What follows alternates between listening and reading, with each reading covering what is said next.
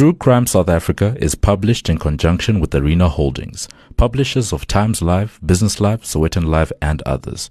The opinions expressed in this podcast do not necessarily represent the views of Arena Holdings and its affiliates. A 13-year-old girl is stabbed to death in her home. A mother receives the call no one ever wants to get. Any parent's worst nightmare has just become her reality.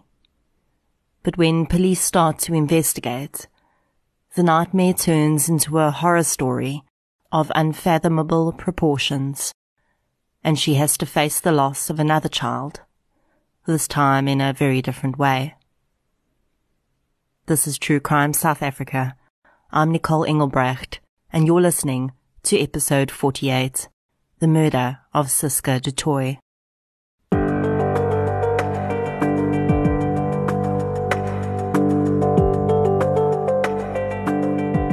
Today's episode is sponsored by King Online. As we all try to stay home and stay safe as much as possible, I've been trying to use online shopping wherever I can. It's just safer and so much more convenient.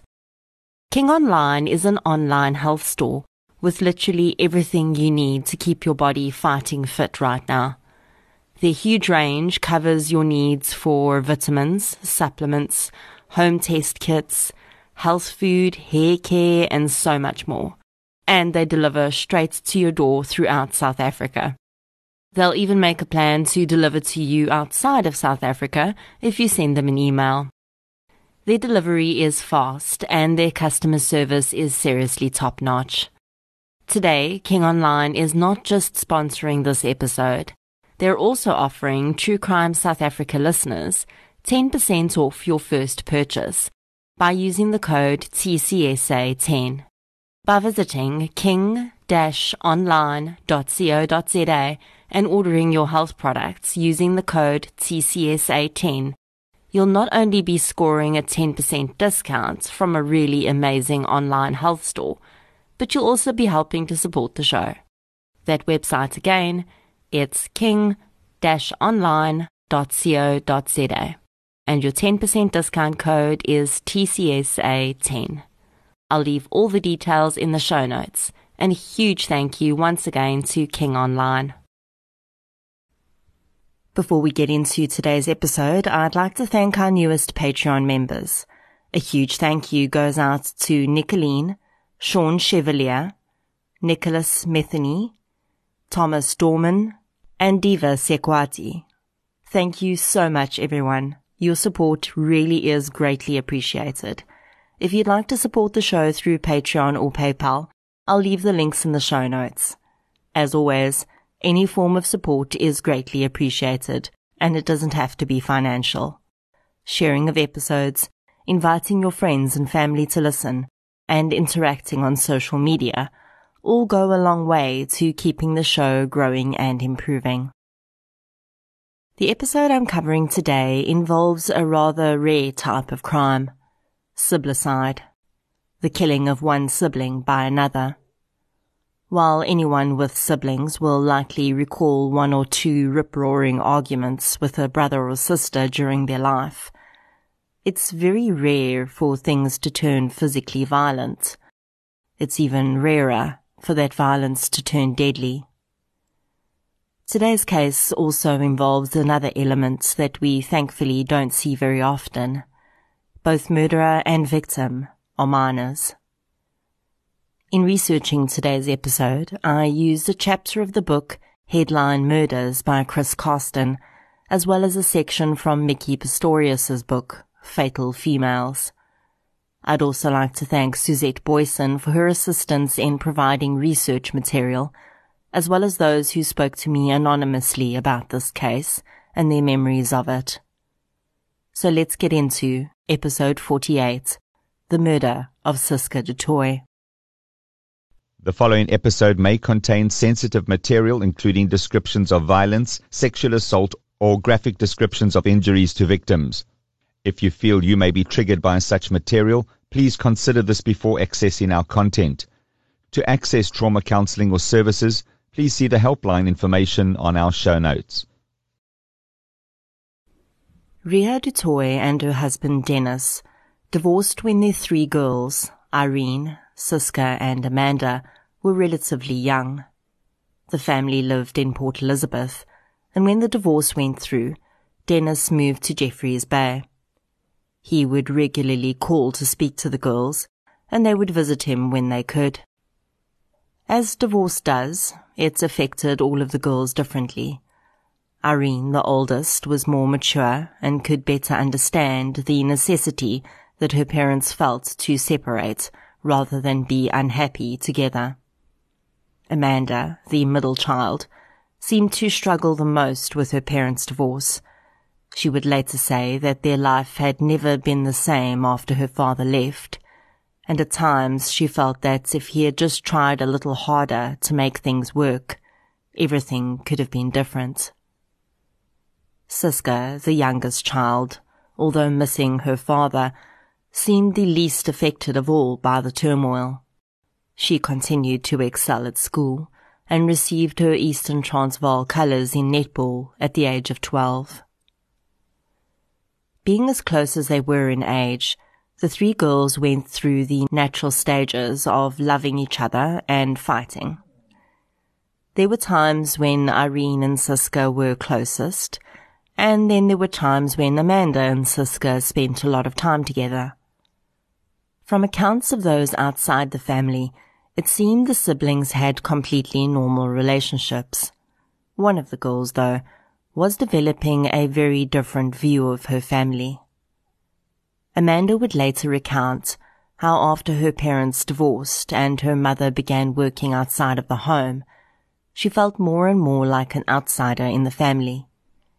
She said that Irene would get attention for being the oldest, and Siska would get attention for being the youngest, but she felt like no one noticed her.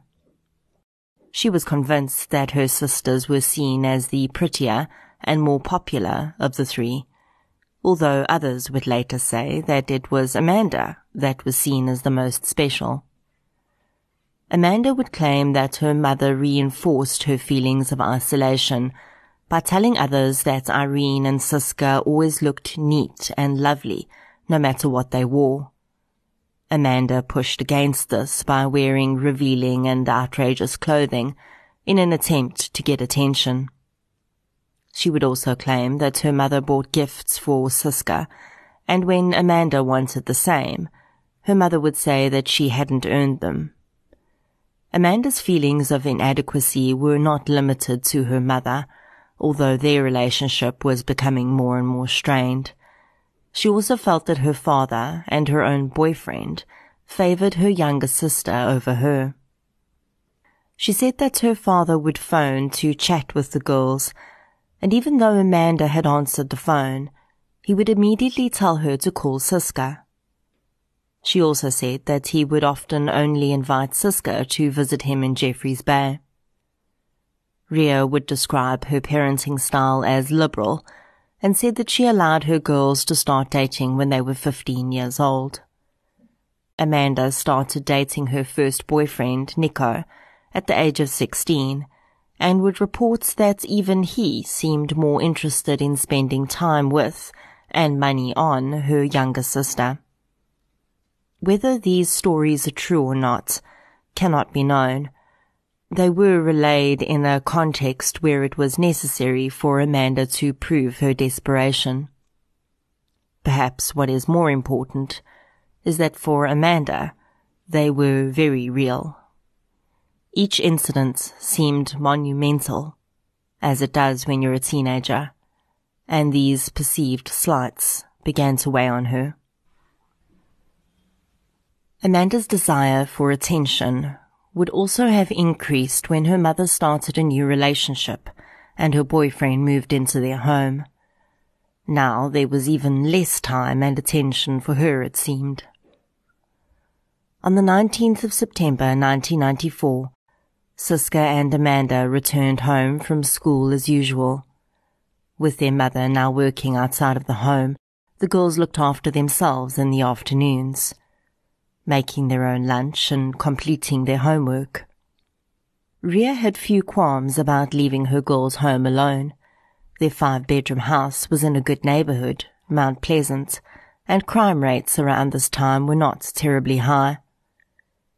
When she got a phone call from Amanda at 3 o'clock that afternoon, she was not immediately alarmed. Amanda liked to talk, and she would often phone her mom at work to ask questions or tell her about something that had happened at school. That day, though, her daughter sounded hysterical. "Siska is dead," Amanda said, and Ria's entire world fell apart. When Ria du Toit arrived at her home in Mount Pleasant that afternoon, she found the road filled with emergency vehicles. Amanda was seated on the back of an ambulance, her head bandaged. Police would not let her into the house, but would confirm that 13-year-old Siska was dead. As soon as Amanda could, she relayed to police how a masked man had broken into their home. She'd come home and made lunch. Then she and Siska had gone to their bedrooms to do schoolwork. Amanda was studying for exams and needed to buckle down. Then, she said, shortly after she'd settled down, she heard her little sister scream. She'd rushed to the girl's room and ran straight into the intruder. The man had the bread knife she'd used to make lunch in his hand. Its 20-centimeter blade was red with blood. As she looked into her sister's room, she realized it had to have been Siska's. Amanda said that she'd struggled with the man and he stabbed her in the head and then fled from the house. She'd cradled her sister in her arms as she died, she told police between sobs. Siska's room was not in disarray. One teddy bear lay on the floor along with the 13-year-old girl's body in a large pool of blood. An autopsy would find that Siska du Toit had sustained 12 stab wounds to her chest and abdomen. 6 of the wounds penetrated her lungs, and the forensic pathologist, Dr. Ivor Lang, would confirm in his report that 5 of those wounds would have been fatal on their own. The punctures to Siska's lungs meant that they had flooded with blood. After losing consciousness, it's estimated that she would have died within 10 minutes. The attack appeared to have been frenzied, and I cannot help but think of the word overkill when I think about 1 stab wound almost for every year of the child's life. Police worked with Amanda to draw up an identikit of the perpetrator, but it was less than helpful considering the girl couldn't even tell police what race the man was for sure. A reward of 50,000 rand was offered for information leading to the arrest of Siska's killer, and Mount Pleasant and the du Toit family settled into an uncomfortable state of disbelief and terror.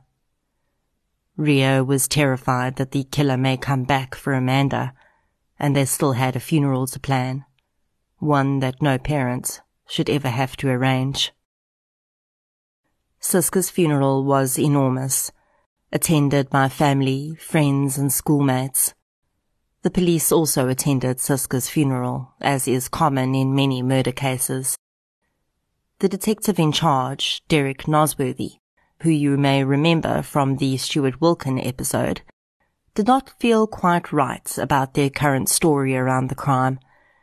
It simply didn't make sense that someone would break into a house with the intent to steal, but take nothing. Instead, he would kill a defenseless teenager in such a gruesome way, but then only superficially wound her sister before fleeing. For what purpose? It simply made no sense. He did feel that whoever killed Siska had known her, though, and by attending the funeral he hoped to spot anyone that may pique his suspicion. Ria, Irene and Amanda were inconsolable at the funeral, and Nosworthy noted that as Siska's casket was being lowered into her grave, Amanda stepped forward and tossed a note on top of it. Soil was tossed into the grave and soon covered both the note and her sister's casket. The bereaved family was unaware of the rumors that had started flying around town even as they stood at Suska's graveside.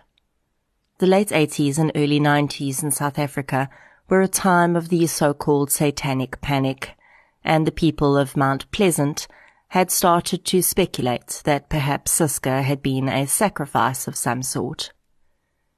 Amanda was commended for her bravery in trying to save her sister, and received much sympathy for having had to watch the child die in her arms. She would take a keepsake home from Suska's grave that day, a bunch of flowers purchased for the casket. Amanda hung it up in her room and watched it as it started to dry out and die, the petals scattered across her bedroom floor. She took some of Suska's teddy bears off of her bed and slept with them, regressing, it seemed, to a childlike state in her grief.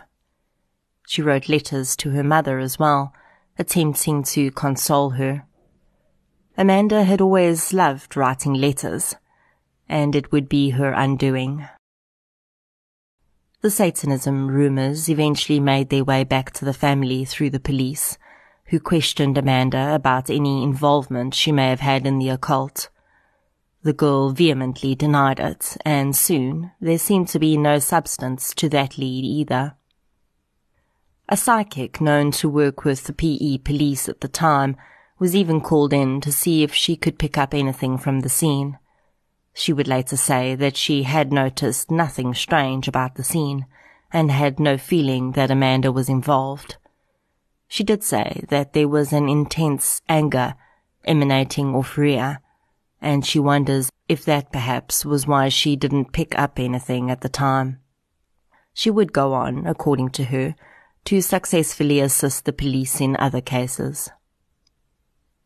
Nosworthy still felt that the intruder story had little to offer them in terms of leads, and instead followed his gut and continued to focus on the Du Toit family and those close to them. He studied photographs he'd taken at the funeral, looking for anyone or anything that looked out of place. Then he saw the frame in which Amanda had tossed the note on top of her sister's coffin, and wondered if there may be something in there that could give him a clue. Of course, he had to get Rhea's permission to reopen her child's grave. When Nosworthy first approached her, she was adamant that there was no need for it. Amanda had told them all she knew, and surely there was nothing else for the police to find. Nosworthy explained that it was possible that Amanda had details in her subconscious that she hadn't shared, and the letter may give them clues as to those details. Rhea eventually agreed, and Suska's grave was dug up. Since Amanda had only tossed the note on top, there was no need to remove the coffin or exhume Suska, but they did have to sift through a huge amount of soil to find the letter. After weeks of being in the ground, it was barely legible and did not end up offering any new information. Pressing on, Nosworthy continued to interview friends of the girls. He questioned Amanda's boyfriend, who referred him to Amanda's best friend, a young lady who apparently had a story to tell. The teenager admitted to Nosworthy that Amanda had written her a letter a few weeks before Suska's death. In it, she had described her hatred for her little sister, and she had ended the letter with a chilling statement. She wanted to feed Suska rat poison or stab her in the heart. The pieces all started to fall into place, and Nosworthy contacted Rhea once again. He wanted to question Amanda. The girl was brought into the charge office at 9 p.m. that night. As she walked through, she would have seen two of her friends, one being the letter recipient, sitting in reception. I have no doubt that this was done to make it very clear to her that the game was up and that the police knew what she didn't want them to know. At midnight, Rhea Du Toit saw Nosworthy emerge from the interview room. If she thought that the worst news she had ever heard had been on the 19th of September, when she was told that her daughter was dead. That was about to change. Amanda, Nosworthy carefully told the devastated mother, had just confessed to murdering Suska. Ria du Toit was unable to face her daughter that night. After receiving the news, she stood up and left the police station, leaving her daughter in police custody. In the weeks that followed, Amanda would be interviewed by hordes of psychologists and hypnotized at length in an attempt to get as much information as they could from her. The story that Amanda would eventually tell about that day went as follows. The girls had arrived home after school, and Amanda had made herself a sandwich. She'd taken the 20-centimetre-long bread knife off the hook where it hung behind the door and used it to make her lunch, leaving it on the counter. When they'd come in the front door, Suska had locked the security gate but left the front door open. A draft blew through and Amanda went to close it. Suska opened it again, and the pair started to scream at each other. Each girl retreated to their respective bedroom, still screaming. Amanda settled into her room to study, and Suska switched on the television. It was loud, and Amanda shouted at her to turn it down. Suska turned the volume higher, she claimed. The screaming began again, with the girls swearing at each other. Amanda went down to the kitchen to make herself a hot chocolate, and she says that Suska followed. Amanda claims that Suska was swearing at her, screaming at her, kicked her in the shin, and spat in her face. Then she fled to her bedroom. Amanda says that at that point, she was overcome with rage. She grabbed the bread knife from the kitchen counter and stabbed her sister in the back. Suska turned around and saw the knife and started to scream.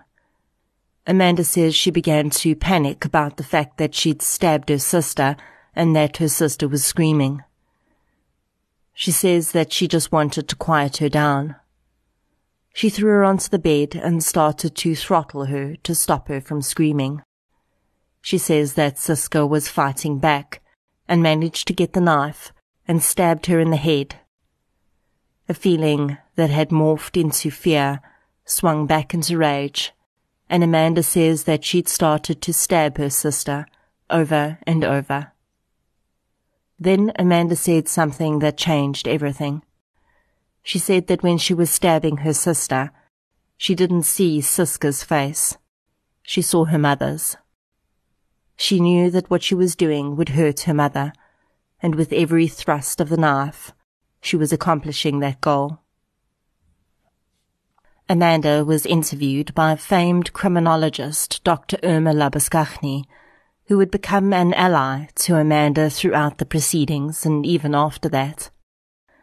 Amanda was diagnosed by Dr. Maurice Magner, a psychiatrist at Lentegeur Psychiatric Hospital, as having borderline personality disorder.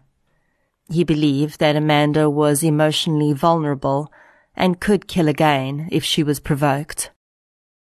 Dr. Irma Labuschagne believed that Amanda had taken her rage over the perceived slights from her mother out on her sister. Borderline personality disorder is characterized by an intense fear of abandonment, even going to extreme measures to avoid real or imagined separation or rejection. A pattern of unstable, intense relationships, such as idealizing someone one moment and then suddenly believing the person doesn't care enough or is cruel the next. Rapid changes in self-identity and self-image that include shifting goals and values and seeing yourself as bad or as if you don't exist at all. Periods of stress-related paranoia and loss of contact with reality, lasting from a few minutes to a few hours. Impulsive and risky behavior such as gambling, reckless driving, unsafe sex, spending sprees, binge eating or drug abuse, or sabotaging success by suddenly quitting a good job or ending a positive relationship. suicidal threats or behavior, or self-injury, often in response to a fear of separation or rejection. Wide mood swings lasting from a few hours to a few days, which can include intense happiness, irritability, shame or anxiety, ongoing feelings of emptiness, inappropriate intense anger, such as frequently losing your temper, being sarcastic or bitter, or having physical fights. It would emerge in court that this diagnosis fits Amanda's behavior quite closely, and that she'd had 2 previous convictions on record for theft. The young woman had been caught in a downward spiral for a long time. Her parents' divorce had only made things worse, and because it was believed that she was simply acting out or being a naughty teenager, she received no psychiatric intervention. Miki Pistorius says of this case that what stands out for her the most is how Ria believed that of all her daughters, Amanda was the most likely to share her problems with her. On the other side of the coin, Amanda admitted that she'd never been open with her mother, and that there were many things her mother had no idea about. Pistorius underlines how different the parents' perception of their child is, in this case, to the reality, and I think that's an extremely important point. Pistorius ponders whether, if any action had been taken after Amanda's theft convictions, in terms of counselling, perhaps her borderline personality disorder would have been diagnosed, and she may have gotten the help she needed. As the trial proceeded, the community of Mount Pleasant was once again cast into turmoil. It had been bad enough that one of their own, such a young child, could be murdered by an intruder, but this, the truth, was just unbelievable. As evidence was led during the trial, it became clear to the community that the household that had seemed so happy and stable was really a bit of a pressure cooker waiting to explode, as Chris Carsten puts it. There was evidence laid about alleged alcohol abuse in the house, tension between the girls and their mother, and further difficulties once she moved her boyfriend in. A major sticking point in the home were the popular Doc Martens shoes. Both Amanda and Siska wanted a pair, but only Siska got a pair as a reward for getting her Eastern Transvaal colours in netball. It's alleged that Amanda wore her sister's shoes after the murder, and it would become this that would stick in the minds of the public. Amanda would become the girl that had killed her sister over a pair of shoes. It was simplistic, and although hard to believe, a far better option for the public than the complex and intertwined tale that was the reality. Amanda's family attended the trial every day. Her father Dennis came too, but sat on the opposite end of the court from his ex-wife and oldest daughter. Despite the very poor picture it painted of the family, Amanda's defense team did their best to portray the girl as an unwitting victim of her circumstances, combined with her personality disorder. She'd been willing to plead guilty to culpable homicide, but the judge rejected that. The evidence led by her friend around the letter she'd written detailing her desire to kill her sister showed premeditation. In Judge Chris Liebenberg's opinion, this had not been something that had happened on the spur of the moment. Amanda had thought about, and perhaps planned, Siska's murder. She had also contrived a detailed story to cover up her actions. If she really had snapped in the moment and acted out of pure rage, the judge felt that she would have readily admitted to that after the crime, not sent the police on a wild goose chase, and left her family in terror and grief for weeks before eventually being forced to tell the truth. And to be honest, I have to agree. These were not the actions of a remorseful person that had acted in the heat of the moment. And while I can understand that it would have been extremely difficult to admit to what she had done, If it had truly been a horrible mistake, as her defense team would allege, admitting to it would have been the best thing to do. The fact that she wrote about killing her sister beforehand also begs concern. Everyone has some sort of violent fantasy, whether as children, teenagers, or adults. Even if you just briefly fantasize about punching someone in the face, that is a violent fantasy. It's also not uncommon for sibling relationships to become so heated that one might make threats against another. We don't know what was really going through Amanda's mind when she wrote that letter to her friend. Was that threat just a way of expressing how deeply aggrieved she felt? A way to emphasize her pain? Although saying that you want to stab someone in the heart, and then for all intents and purposes actually doing exactly that, is something quite different. Amanda du Toit was sentenced to 15 years behind bars, with 5 years suspended. Her defense counsel's request to appeal was denied, and she was taken down to start serving her sentence. Irma Labuschagne requested that Amanda be placed initially in a juvenile facility in Kroonstad's women's prison, instead of Port Elizabeth's North End prison, known as the Red Hell. Labuschagne was of the opinion that Amanda would be far more likely to rehabilitate there than in a general prison. The judge agreed, and the girl started to serve her sentence with 5 other minor females in the facility. She decorated her cell with photographs of her sister and slept with one of Siska's teddy bears. She said that for the first 6 months of her imprisonment, she dreamt about Siska every night.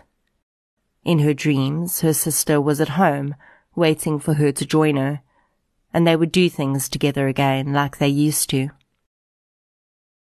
She struggled to take advantage of counselling services in prison, and said that she felt like the event was something that had happened to her, rather than something she had done herself.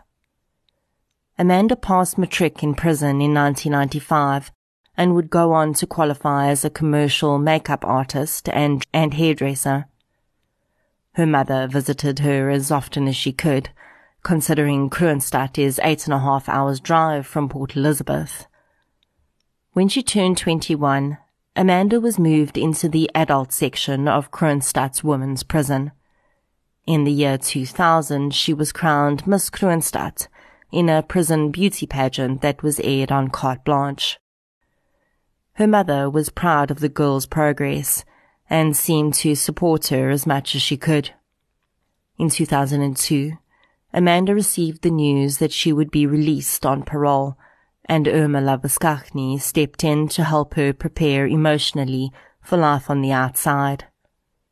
Together, they prepared for the fact that Amanda would be re-entering the world as a woman, and it was a very different world than the one she'd left behind. She would be living with her mother, initially in the same house in which Siska had died. She also knew that dealing with the community would be a challenge. To them, she was still, after all, the girl that had killed her sister over a pair of shoes.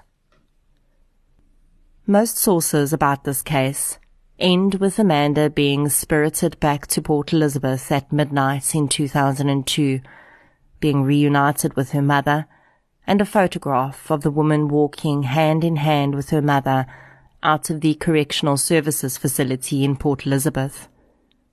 Most sources end with this as the last image of Amanda, walking off into a future, having served her time, and now ready to be a contributing member of society.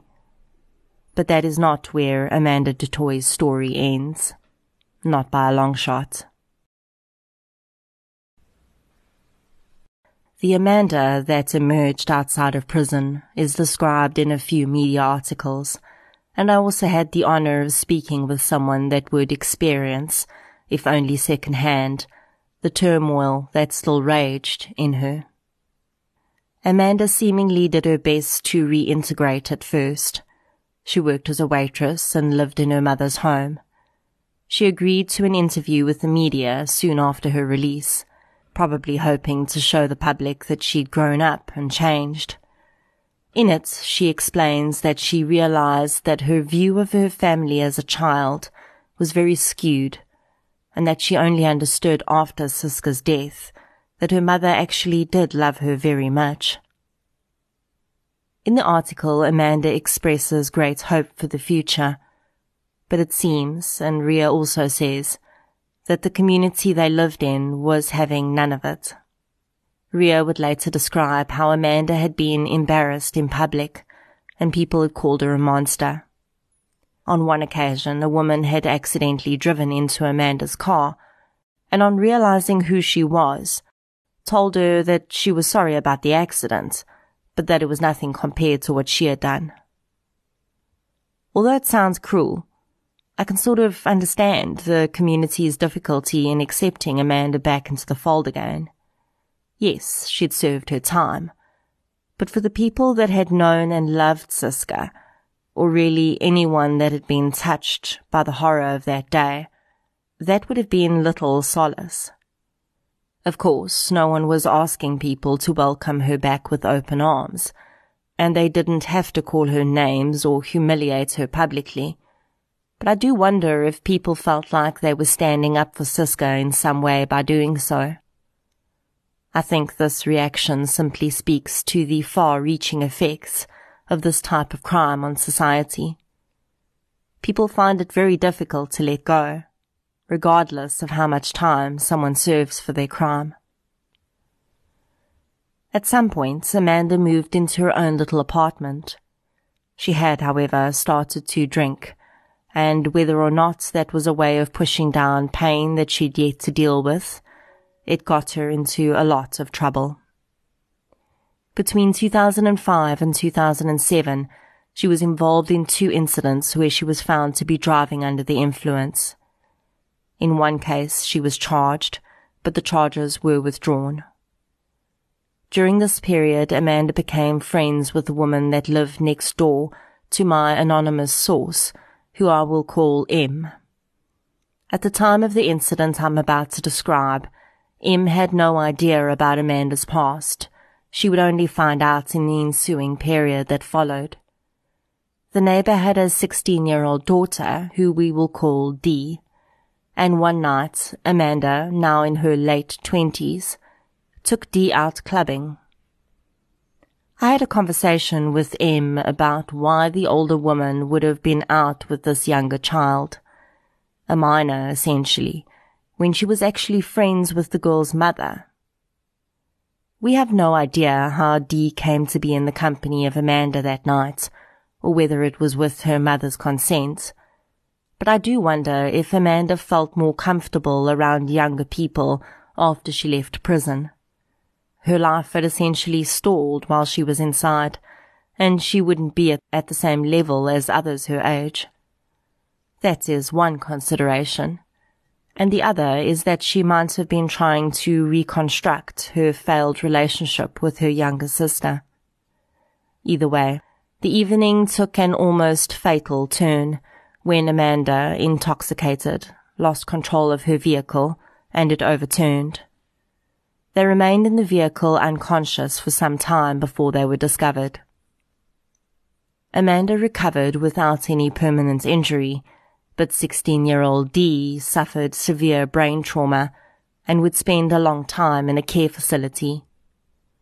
She never fully recovered and lives with the physical and mental damage of that accident to this day. M's brother, who we will call Q, was dating D at the time, and he was devastated by the complete change in the girl's personality due to the brain trauma. This is what Q had to say about the accident and its after effects on his, D's, and so many other lives. Quote, D was about 16 at the time of the incident, and we lived next door to each other. We often spent afternoons talking together, and I loved her very much. Unfortunately, after the accident, her personality changed, and it seems like she got stuck at being 16 forever. In 2008, I saw her for the last time. Her short-term memories are affected, and when I last heard, she was in a care facility. We were never sure if she'd be able to live a normal life. I think the most important thing to realize is that our life choices impact those around us more than we sometimes realize, and the damage we can cause could be irreversible." End quote. Dee was eventually able to leave the care facility, and she is now working. She suffers from many lasting effects, and there is no doubt that her physical and mental health have suffered irreparable damage. There are no media reports of this accident, and no mention of whether there was any consideration of charging Amanda with any crime. Had Dee died, things would likely have been far more serious. As it was, the damage was bad enough. It appears that Amanda's downward spiral continued from that point, and at times she would say to friends that she wished she'd received the death penalty because she didn't feel like she deserved to be alive. In 2009, a man driving behind a vehicle watched the driver lose control and then overturn and slam into a tree. The driver was Amanda du Toit. Paramedics were unable to revive her, and she died on the scene. Once again, Ria du Toit would receive the news of the death of her daughter. This time her mother would blame her child's death on an unforgiving public and unscrupulous media, who she said had tormented Amanda every day after she'd left prison. A blog I found details the sadness that one woman felt at the ongoing tragedy that had seemingly been Amanda's life. The woman had been Amanda's teacher in high school when she'd killed her sister. She had seen signs of self-harm on the girl and tried to get her help. She says that her concerns were dismissed as Amanda just acting out. Weeks later, Siska was dead. After Amanda's death, Ria had said that she'd hoped that wherever she was now, that she was experiencing peace. She said, quote, "Forget her now. She isn't here to throw stones at anymore." End quote. It was this statement that made me wonder whether I should even cover this case. Was I going to be doing more harm than good by dredging up a story that is now, for all intents and purposes, over? Except it isn't over. And I hope that if anyone that loved Amanda is listening to this, you do not take this as a slight. But her choices have lived on after her, and it is for that reason that telling the story is still very valid and very important. Amanda is no longer here to live the life she may have wanted to. She no longer has the physical power to try and make up for what she did. But maybe her story can still do that. As long as we tell it in the right way. If one person listens to Siska and Amanda's story and recognizes that their child needs help before it is too late, maybe that is enough to make up in some small way for all the pain that has been caused and continues to be lived. I think that Siska's murder was just a horrible confluence of circumstances. Many children feel left out and are jealous of their siblings. But when that, the family dynamic, and Amanda's mental disorders were combined, it set her on a path to destruction. That could have ended when she walked out of prison, but sadly, it didn't. I understand her mother's feeling that her daughter was tormented, but we cannot discount free will. Amanda could have chosen to leave the place that knew her past so well. She could have started afresh somewhere else. Amanda could have chosen to get treatment for the binge drinking issue, which was clearly out of hand. She could have chosen not to drive drunk with a 16-year-old child in her vehicle. But then, in hindsight, everything is 2020, and it's never really that simple at the time. Suske du Toit did not deserve to die. Amanda du Toit should not be dead either. Dee should be the person she was before she got into that car. Ria should not have to mourn 2 children and the horrific circumstances that surrounded the death of both. Q should not have to wonder what might have been. But here we are. And if all that we can hope for is a little bit of insight for someone out there to make a different choice, then maybe that will have to be enough. Suske, rest gently. Amanda, I hope that you have found peace. And to all those left behind, may your pain never be unbearable.